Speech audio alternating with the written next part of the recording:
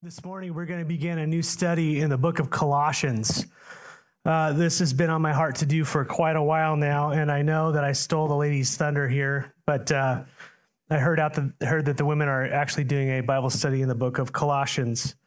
It seems is where the Spirit would have us be as a church this morning. So I look forward to what the Lord is going to teach us all week long. It's going to be wonderful. So would you please bow your heads with me and pray as we begin studying this book? And just ask the Lord to bless him with me. Lord, Father, we come to you in the name of Jesus. I want to thank you for the word that's been delivered to us down through the ages, intact, holy, pure, good. And we just pray, Lord, that our hearts and our minds would be opened by your Spirit to receive the things that you would teach us and show us, or that we would become changed more and more every day into the image of your Son, that we bring you glory in our everyday lives. We pray that the influence of the world upon us would be less and less. Your kingdom would flow through us more and more. And so we just ask, Lord, for your help. And we love you. Amen. Well, please open with me to the book of Colossians chapter 1. Colossians chapter 1. Now, if you have a study Bible, how many of you have a study Bible? Raise your hand.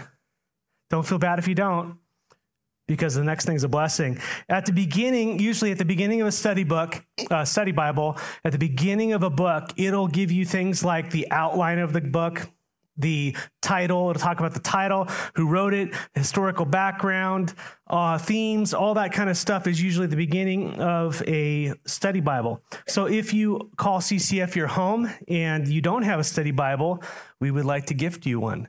We have study Bibles available in the back right now. ESV versions, they're not cheap, which is awesome because we want to invest in the Word of God, in the people of God. Amen. So if that's you, just say, I'd like to have a study Bible. And so come up to me or Marcus, where's Fred there? Fred, right? Fred or Erica or Carol, and we will get you a study Bible today. So that's a blessing. It's a huge, huge gift. That being said, Bible scholars put the book of Colossians, it was written around 60 or 62 AD. So if Jesus died somewhere around between 30 and 40 AD, that's not far removed from the cross. And so Paul is writing this letter within a generation to the next generation. But as we look at verse 1, we see who wrote the letter to the Colossians. Read verse 1 with me in your mind. Paul, an apostle of Christ Jesus by the will of God, and Timothy, our brother. Paul, the apostle, is the author of this letter or this epistle, same word. What was customary in the letters of those days is in the very beginning of the letter, you would put your name because it was written on a scroll. So you didn't have to scroll all the way to the bottom to find out who wrote it. They put it in the beginning. So Paul writes it in the very beginning, and he lets us know that he is writing it. And he identifies himself as an apostle of Jesus Christ. The term apostle means one who is sent or one who's sent on a mission. The term apostle is an exclusive term used for very select people. To be an apostle, you must have been one who was an eyewitness of the risen Jesus Christ.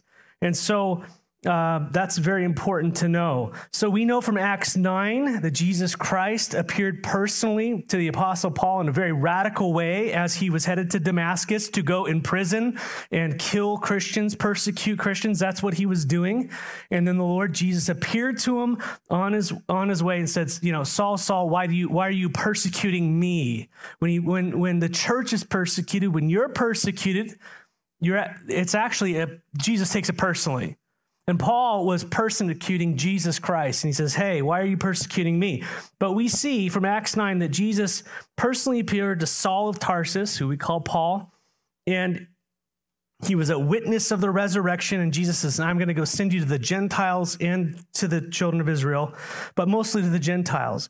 Acts 9, verse 15 and 16 is when Jesus tells Ananias the plans that God had for Paul. Because remember, Paul's the guy going around killing Christians, and he tells a Christian, Ananias, hey, I want you to go meet Paul. He's like, I'm a little nervous about this. And then He puts him at ease in verse 15 of Acts 9. But the Lord said to him, "Go, for he is a chosen instrument of mine to carry my name before the Gentiles and kings and the children of Israel. For I will show him how much he must suffer for my name's sake." And boy, did Paul suffer. He suffered immensely. He boasts about it, not so that everybody goes, "Oh, look at what Paul did," but he was trying to boast in his weakness about being apostle. That's in Corinthians. But later in Acts 26:16, Paul recalls to King Agrippa. So he's actually brought before a Gentile king, and he's telling him his conversion story. So he's sitting there waiting around for 2 years, I think, in Caesarea. And in verse 16 of Acts 26, he says that what Jesus said to him. He said, "But rise and stand upon your feet." This is Jesus speaking to Paul. "For I have appeared to you for this purpose, to appoint you as a servant and a witness to the things which you have seen me and to those to which I will appear to you, delivering you from your people, from the Gentiles, to whom I am sending you."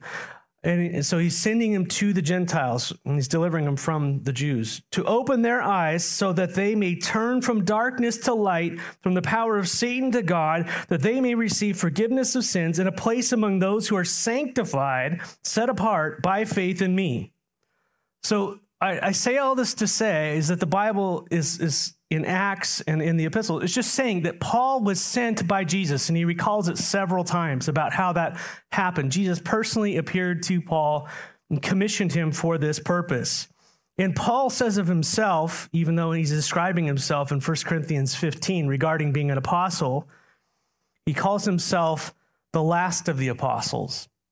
He calls himself the least of the apostles, and he calls himself the most unworthy of all the apostles because he persecuted the church. I would encourage you to read 1 Corinthians 15, but in verses 8 through 10, but in verse 10, he says, "But by the grace of God, I am what I am. By the grace of God, I am what I am. I was nasty, but God came and got me, and by the grace of God, I am what I am."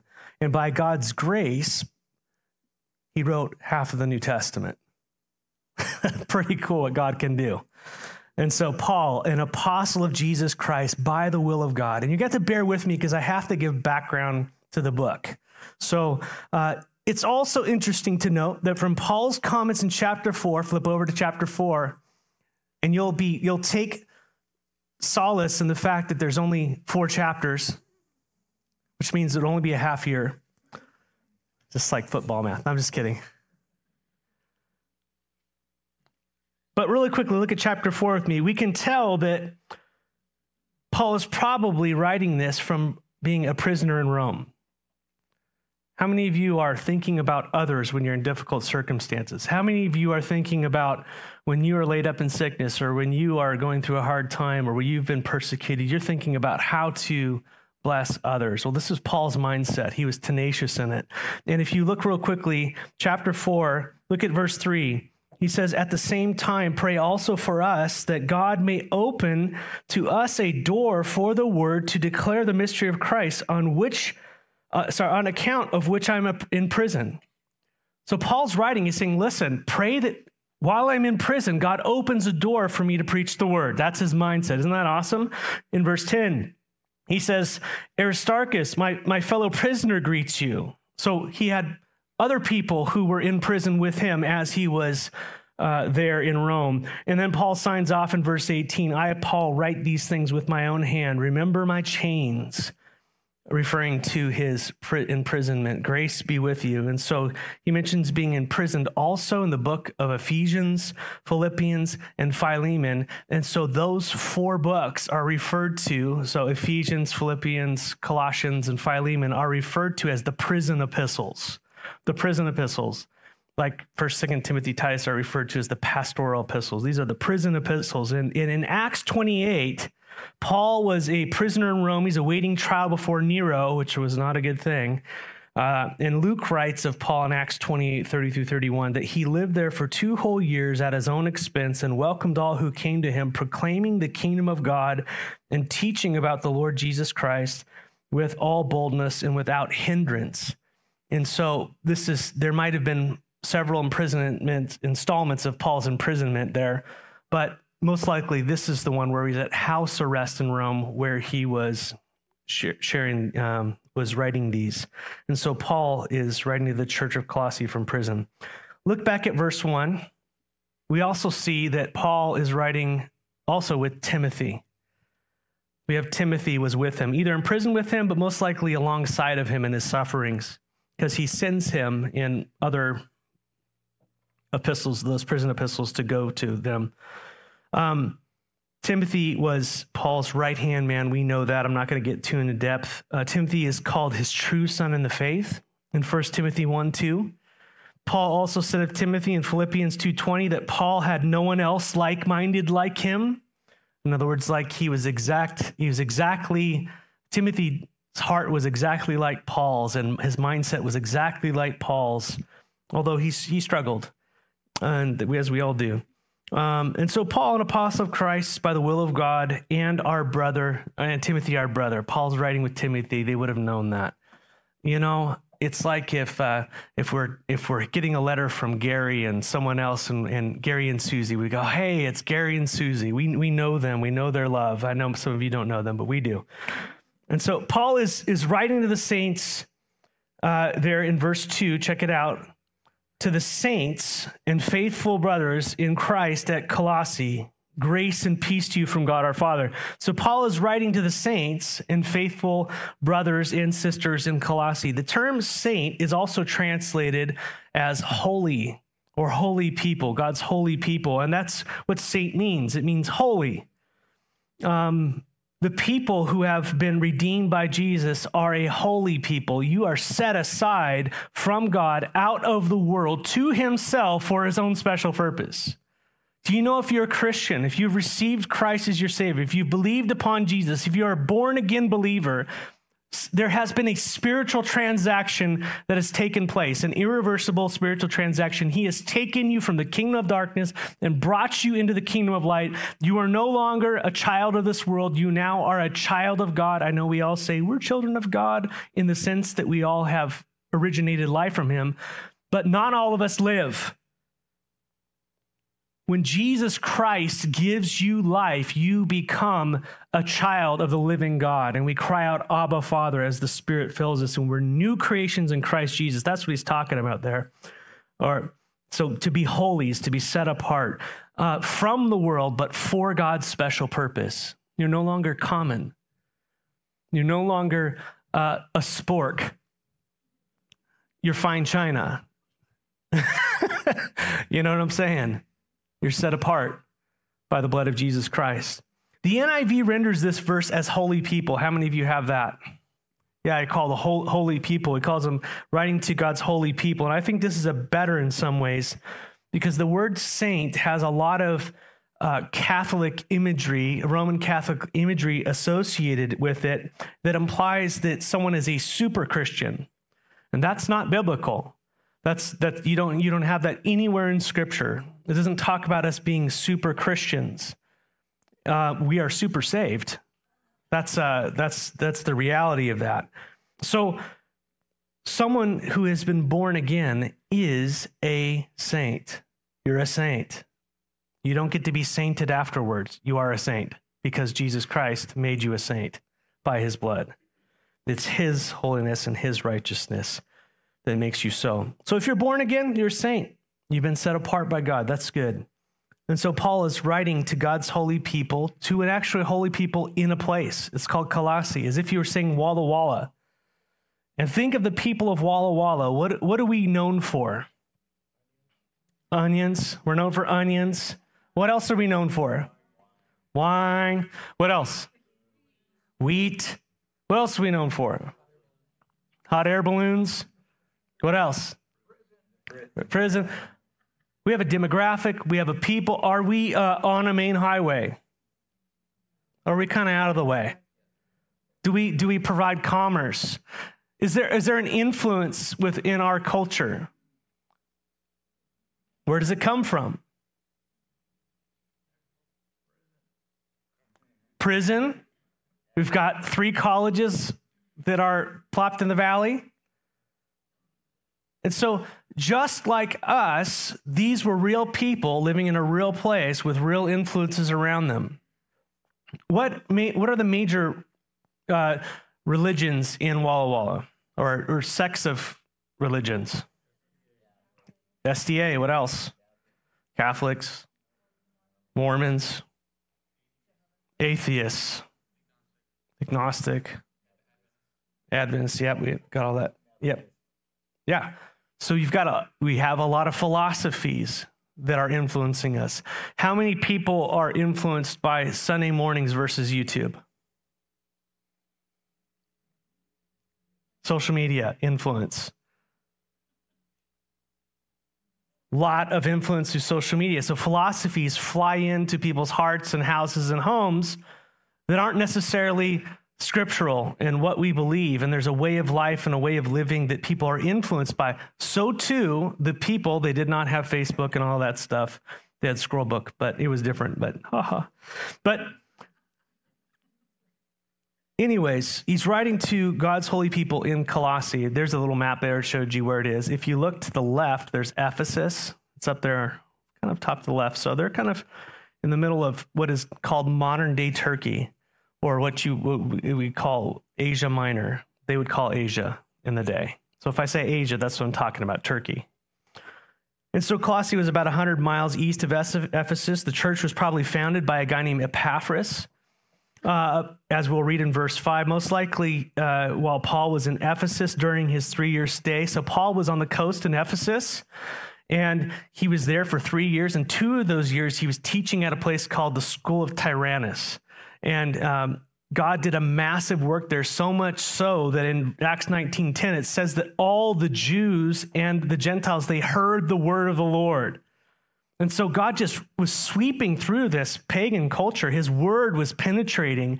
And many people believe that Epaphras was one of those people who heard that and then went back to Colossae, shared the gospel, and the church was born in Colossae. It could have been that Paul went there, but most likely that's how it happened, because as we'll read in verse 5, that it was Epaphras who gave them the word and they first heard and believed.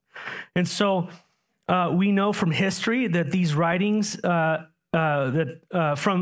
these writings that the Colossians were by majority a Gentile group with a minority of Jews. And so there was a heavy pagan influence. The city was a large city along a major trade route, and they specialized in trading wool and textiles. And so they had they're very, trade savvy, I guess. And being in Asia Minor at that time, there were heavy religious and philosophical influences. That's what I was sharing about with us.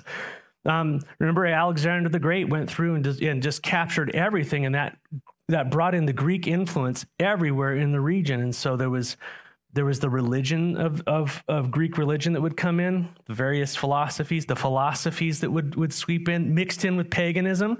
It was a hodgepodge of all this type of stuff. And so what happened is that there were heavy religious and philosophical and cultural influences contending with the faith of the believers there. Is that what's going on today with us? Are there philosophies that are influencing us about how to interpret the scriptures? About, forget the first 5 books of the Bible. Those are all just stories. That comes from a philosophy. That comes from a way of looking at life and an understanding of things. Is there a philosophy about, let's just say, human sexuality?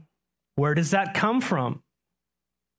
And why is there a philosophy about what love is and what it isn't? Where does that come from?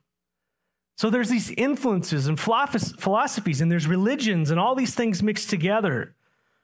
And this was pulling at the hearts of believers, pulling them in different directions.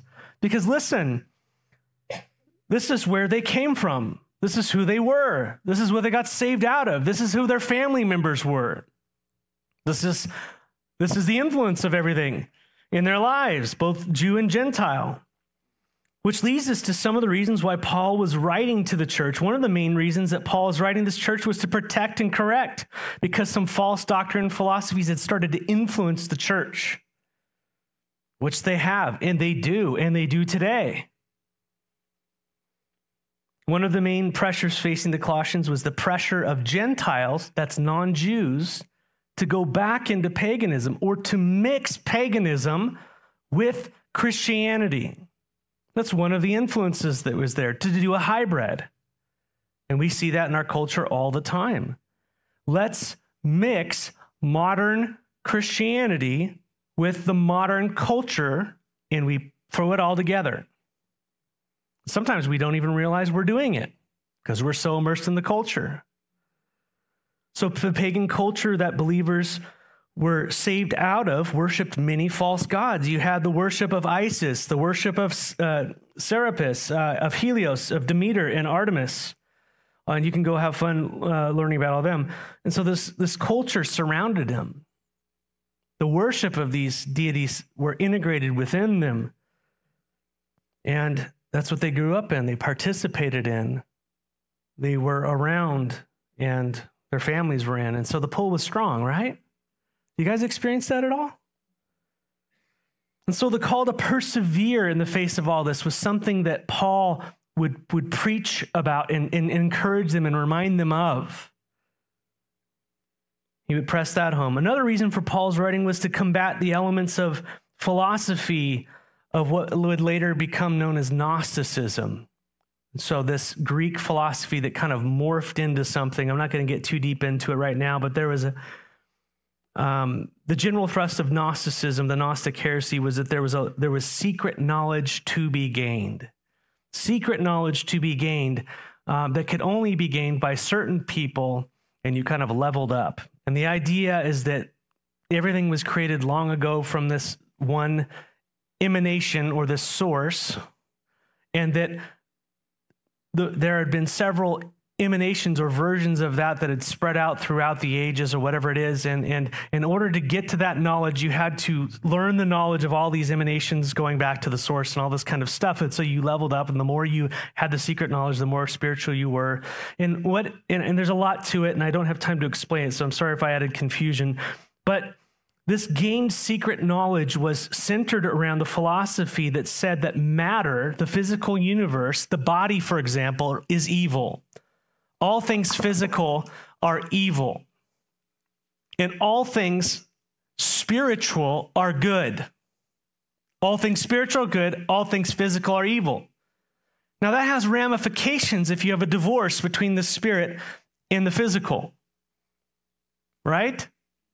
Because you can do whatever you want physically with no consequence, because only what matters is what? Oh, but I'm spiritual. That's not what the gospel says. So there's implications, but one of the main implications that there would be, one of the main issues would be that Jesus came in the flesh. That Jesus actually took on physical form. And Paul addressed this. The philosophy opposed that Jesus came in the flesh. And the thought went like this: in this philosophy, God who is spirit is good. And if Jesus was in the flesh, he could not be God because the flesh is bad. Does that make sense? So I know this is kind of like we're stepping into there. We're trying to relate it with something we know. But this Gnostic heresy kind of, it reforms itself throughout the ages, even in our day today, where we deny the deity of Jesus Christ.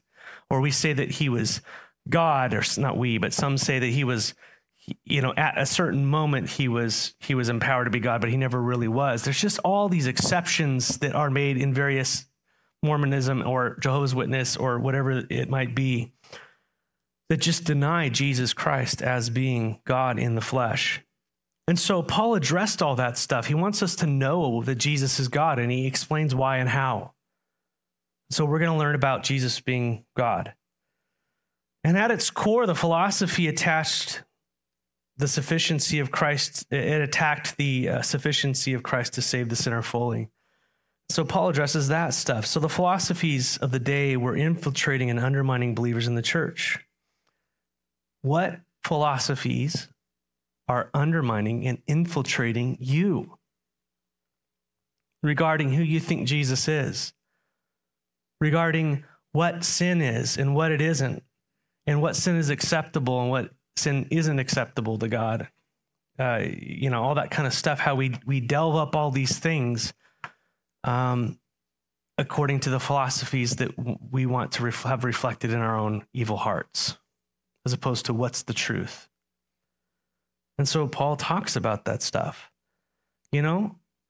so about sexuality, like, for example, for us being influenced on that, male and female. What is a male? What is a female? I mean, fundamental things are being turned over in our society. Things that have been since the beginning. Love. What is love? Is love, you can do whatever you want? That's what love is? Or is love according to truth?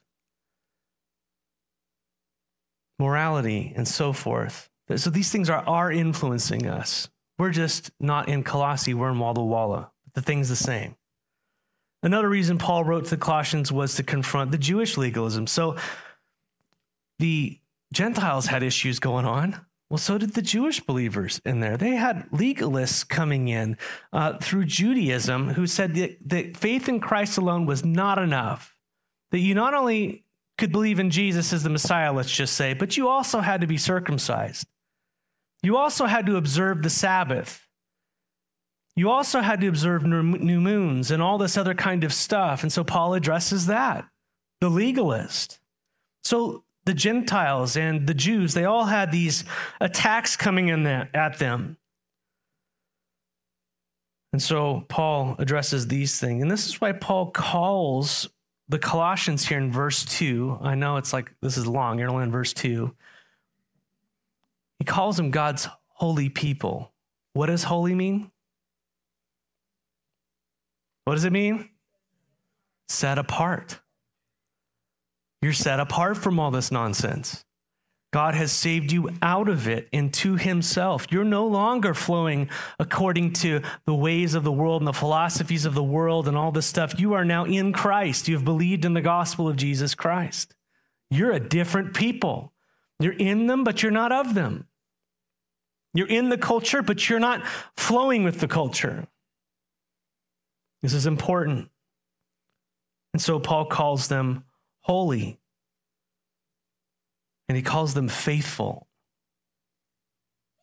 Meaning, this is the call to persevere in the midst of difficulty. He calls them faithful. This is what Christians are. We're faithful. Meaning we are following our faith. Make sense? We're following in the footsteps of Jesus. And so before Paul begins to teach them and direct them, Paul tells them then how he's going to pray for them.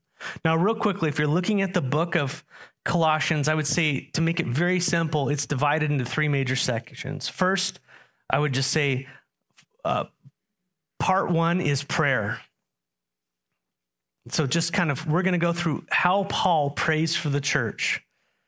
And I think we can learn about how we can pray for one another. So we're going to take this week and just take a couple verses, and then we'll take the rest of the week, the next week, to go over to the rest of chapter 1. So we're going to jump through these things. But then he jumps into what I would call principle or doctrine or doctrinal principle. If I'm trying to do 3 Ps, it just doesn't work for me. I just don't do it. So in other words, he's going to tell them how he prays for them, and then he's going to teach them doctrine, what the truth is, and then he's going to go into practice. This is how you live according to the truth. That's how he divides it up. Okay, so just to let you know, that's the big outline there. So before he begins to teach them, he wants to tell them how he's praying for them. And this is how we can pray for one another. If this is a spiritual prayer, that I want to be praying like this for the church. I want us to be praying like this for one another, not exclusively, but this is great. And for our brothers and sisters who are across the valley and around the world, let's be praying like this for them. And so in verse 3 through 14, Paul gives us a snapshot of his prayer for the church in Colossae. Look at it. Praying for the church. We always thank God. Always thank God, the Father of our Lord Jesus Christ, when we pray for you, since we heard of your faith in Christ Jesus and of the love that you have for all the saints because of the hope that is laid up for you in heaven. Paul's saying, we're always praying for you. Now notice that, verse 3, Paul says, his prayer for them is one of what kind of prayer? Prayer what? We always, what God? Thank God. He starts out with prayer of thankfulness. That's important. It isn't just, and by the way, notice this as well. It isn't just I thank God. It's a what? We thank God. He and Timothy, he and the other believers, whenever they're praying for the church, they pray together. That's important. It's a we thing. Notice, did you guys notice in the Lord's Prayer, it's not my Father who art in heaven, hallowed be your name, thy kingdom come, your will be done on earth as it is heaven. Give me my daily bread. Forgive me my sins. What is it? Yeah, it's an us. It's an our. It's a we. We are to be praying together. We are to be thanking God together. We are to worship together. It's a body. So no lone rangers. Yes, there's time to pray alone. We know that. We are to pray alone, and that's faith. But there's also that massive emphasis on we. So notice, it's a we. No doubt Paul was praying alone, but Timothy was with him and others. And the first thing they prayed what came to mind is they were thanking God, the Father of our Lord Jesus Christ. The prayer were directed towards God the Father. This is who we can pray to now. This is who Jesus made the way so that we can come to him, to the Father. Matthew 6:8, right? Jesus taught his disciples to pray to their Father. When you pray, pray to your Father. So when we pray, I know we mess up. We pray to Jesus. We pray to the Holy Spirit. Don't worry. He's pretty forgiving. But in general, our prayers go to the Father through Jesus Christ. That's how he lays it out. We can go right to our Heavenly Father, his Father, our Father. It's pretty awesome. So we always thank the Father of our Lord Jesus Christ. And Paul lays out the reasons in verses 4 and 5 for his overflowing, continual thankfulness. Why is he thankful? Why can we be thankful for one another and for the church? Well, since we heard, verse 4, of your what? Faith in Christ Jesus and of the love that you have for all the saints. Because of the hope laid up for you in heaven. Paul's thankfulness flowed from their faith, hope, love, and hope. Common theme, faith, love, and hope, faith, hope, and love, right? And so first of all, faith. He's thankful for their faith in Christ Jesus. This means that the believers in Colossae, they actually believed in Jesus. When we preach the gospel and someone believes, when we hear of people coming to Christ, we're going to go, oh, bummer, man. We're so thankful because we know that is a huge thing. That's a very difficult thing when Jesus comes into someone's life and he transforms them from the kingdom of darkness to the kingdom of light by his grace. And so there's a thankfulness that they have faith in Christ. When we first heard of your faith, man, ever since then, we've been thanking God for you, that you believe in him, you have faith in him. They heard the message of sin and the coming judgment and God's great love and mercy given to anyone who would turn from their sin and believe in Jesus. I love that. Someone preached the gospel to them. Someone decided to open their mouth. Someone decided to lose their lives. Someone decided that them being alive was more important than their own comfort. Amen? Epaphras did it. How are we doing on that, church? Not to give you a hard time. It's challenging, man. I got lazy, so I just started just doing it. Anybody else?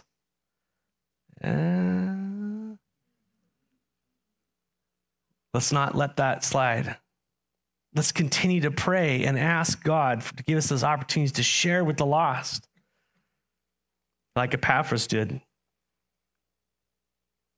He went out there and he preached and shared with whatever limited knowledge he had, and people believed in Jesus Christ there in Colossae, and a church was born.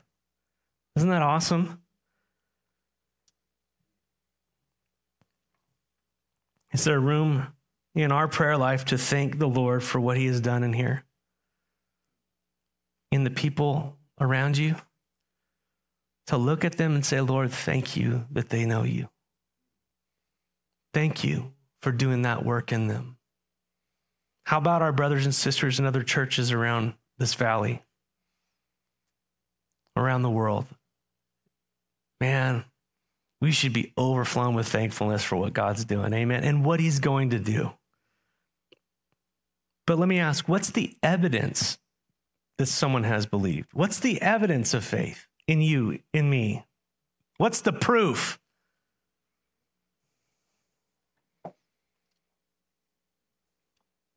Well, it's the fact that God's Spirit is now in them. We know that he sealed them, sealed us as believers. And what is the fruit of the Holy Spirit in the life of a believer? What's the first thing? Love. Love for God and love for one another.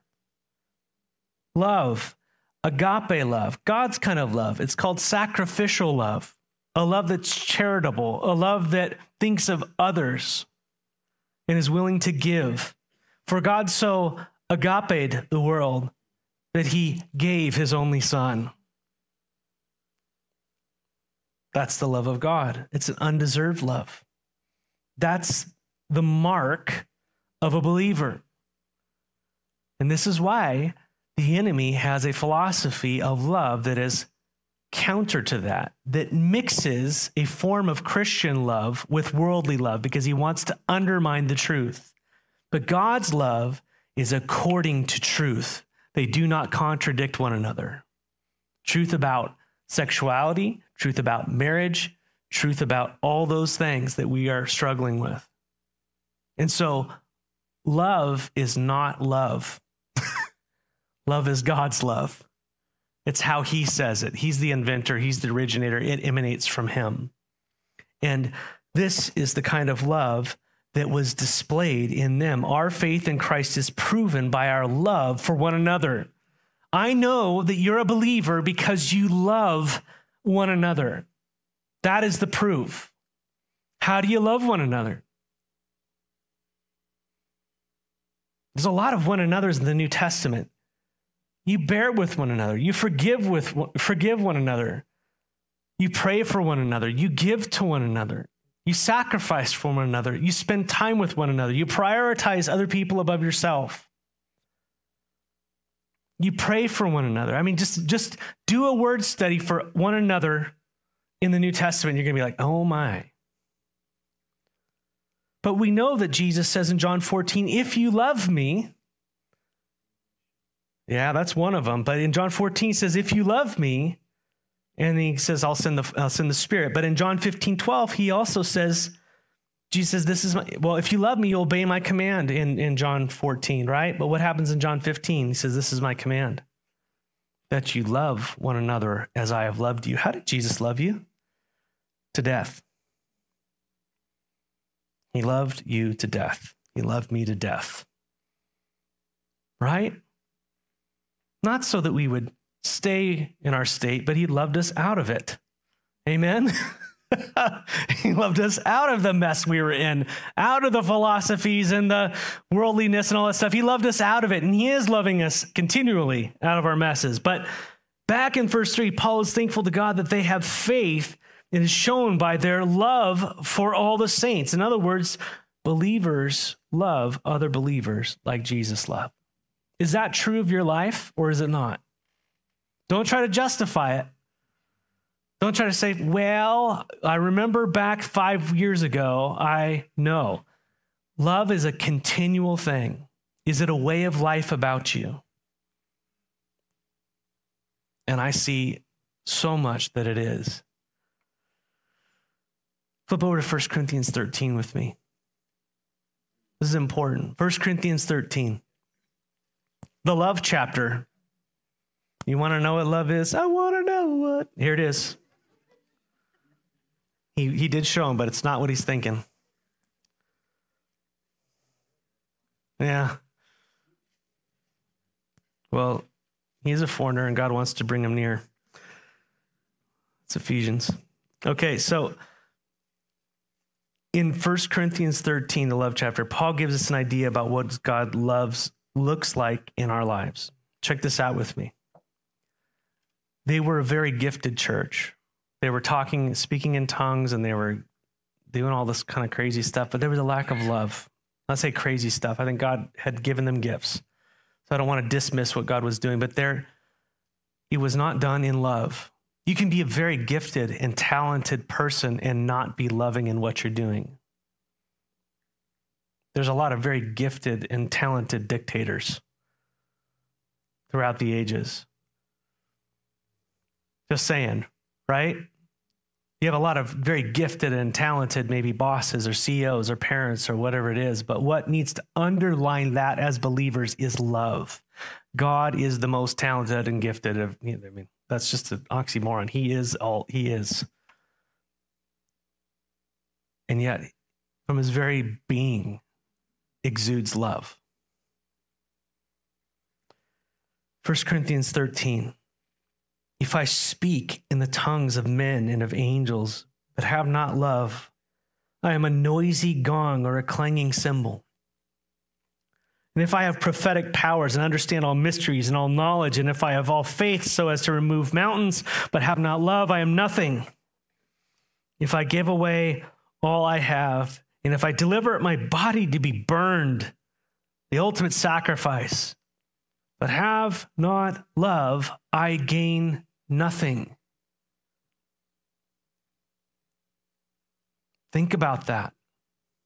The world has a philosophy of what love is and sacrifice is and all these types of things, but what is God talking about when he talks about love? Paul is saying that love is central in everything that the Spirit does, that a believer does, of who God is. So what does love look like in a life of a believer? Look at verse 4, and he starts to list just a cross-section, not exhaustive, but just look at it with me. Love is what? Let's just stop on that first thing. Love is what? Are you a patient person? Hurry up. I struggle with patience. It's not, I sit there and go, we make excuses for it. The problem is I'm just fleshy. I'm not filled with the Spirit when I'm like that. I'm allowing the wrong person to rule in my heart. Because love, if I'm full of the Spirit, love is patient and it's kind and does not envy or boast. It's not arrogant or rude. Does not insist on its own way. It's not irritable or resentful. Anybody feeling convicted alongside with me, please? It does not rejoice in wrongdoing, but it rejoices with the truth. Love bears all things. Love believes all things. In other words, it's not saying I believe everything. There's an element of hope in it. Hopes all things, endures all things. It perseveres. Love perseveres. Love never ends. Doesn't stop loving. It continues to love. Paul describes the impact of God's love in a heart that has faith in Christ. It's someone who has love manifested in their life, this kind of love. And when Paul says he is thanking God for their love for all the saints, this is what it looks like. That's how they were being with one another. That's how it was expressed and manifested. Paul goes on in verse 8 of 1 Corinthians 13, as for prophecies, they'll pass away because they were prophesying. As for tongues, they will cease. As for knowledge, it will pass away.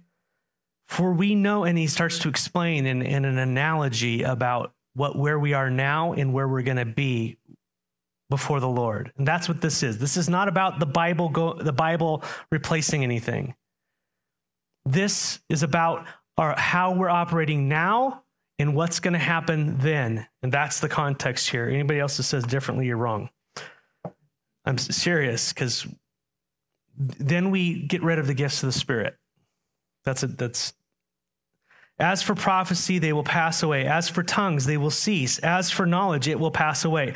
For we know in part and we prophesy in part. But when the perfect comes, what is the perfect? The partial will pass away. What does that mean? He goes on to another analogy. When I was a child, I spoke as a child. I thought like a child. I reasoned like a child. When I became a man, I gave up childish ways. For now we see in a mirror dimly. We all see in a mirror dimly. Now we're like children. Now we are prophesying in part. Now we're doing all those things. But then, face to face. Face to face with whom? With God. Now I know in part, but then I shall know fully, even as I have been fully known. In other words, now is the time when spiritual gifts are necessary. We're like children. We're on the earth. We're speaking as children. Gifts are important. All those types of things are here for us now, but we're not there yet. It's not fully come about yet. This is the time for those things. That's what he's saying.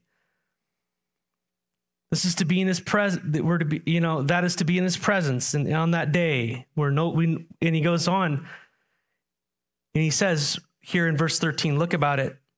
So now faith and hope and love abide. These three are the greatest, but the greatest of these is love. And what he's saying is faith. We're not going to need faith anymore when we're face to face with Jesus. I know that sounds sacrilege because this is the world we're living in.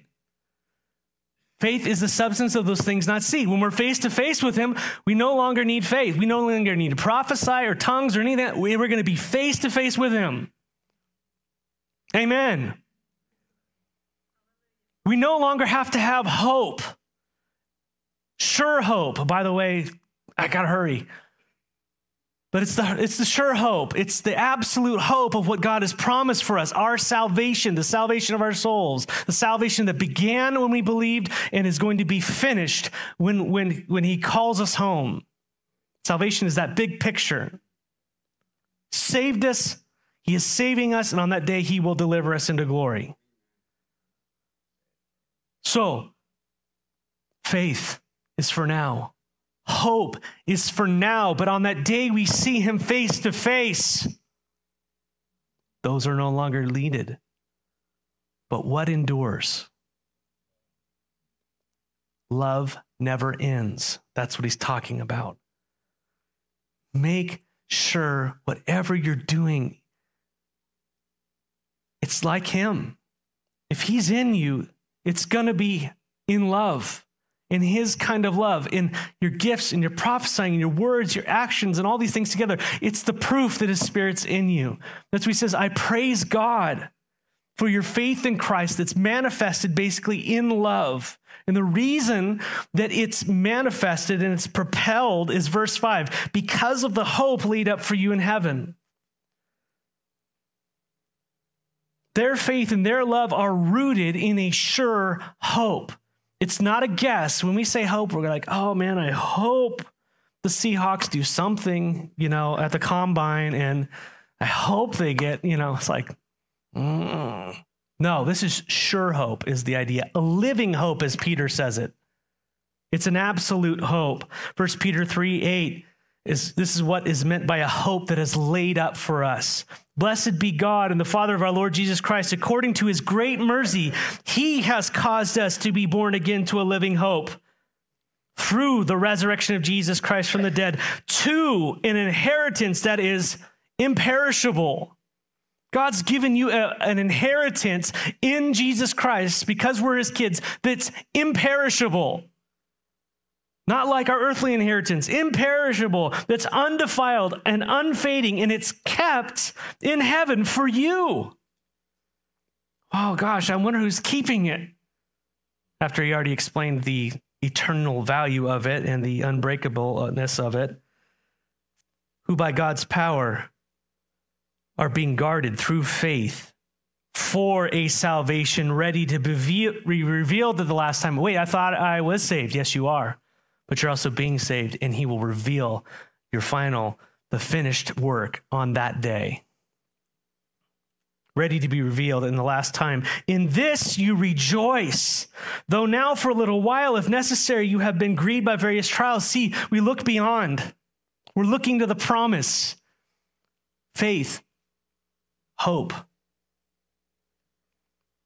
In this you rejoice, though for now a little while, if necessary, you have been grieved by various trials, so that the tested genuineness of your faith, more precious than gold that perishes, though it is tested by fire, may be found to result in praise and glory and honor at the revelation of Jesus Christ. When Jesus is revealed, that's when you cash in.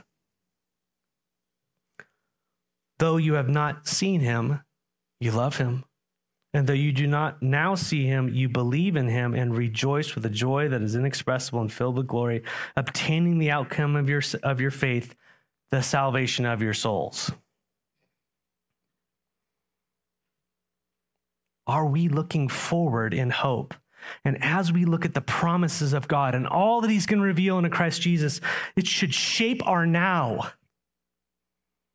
It should shape our now. That's what he's saying. Listen, you have faith in Christ. You believe and you're loving one another because your eyes fixed on his promises. It's fixed on what's going to be revealed. And so you live in a way that endures and it presses and it's focused on him. You love, you put off the flesh, you put on the spirit.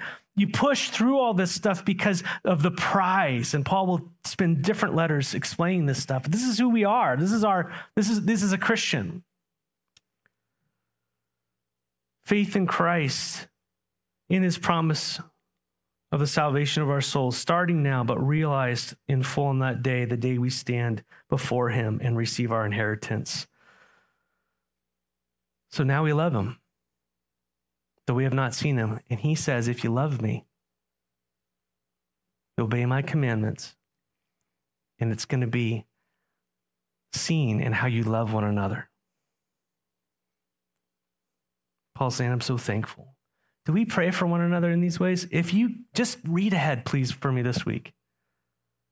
Because Paul gets deep, and he's talking about these things, that they would have the revelation and the manifestation, the understanding as God just opens their hearts and minds to the reality of all of this.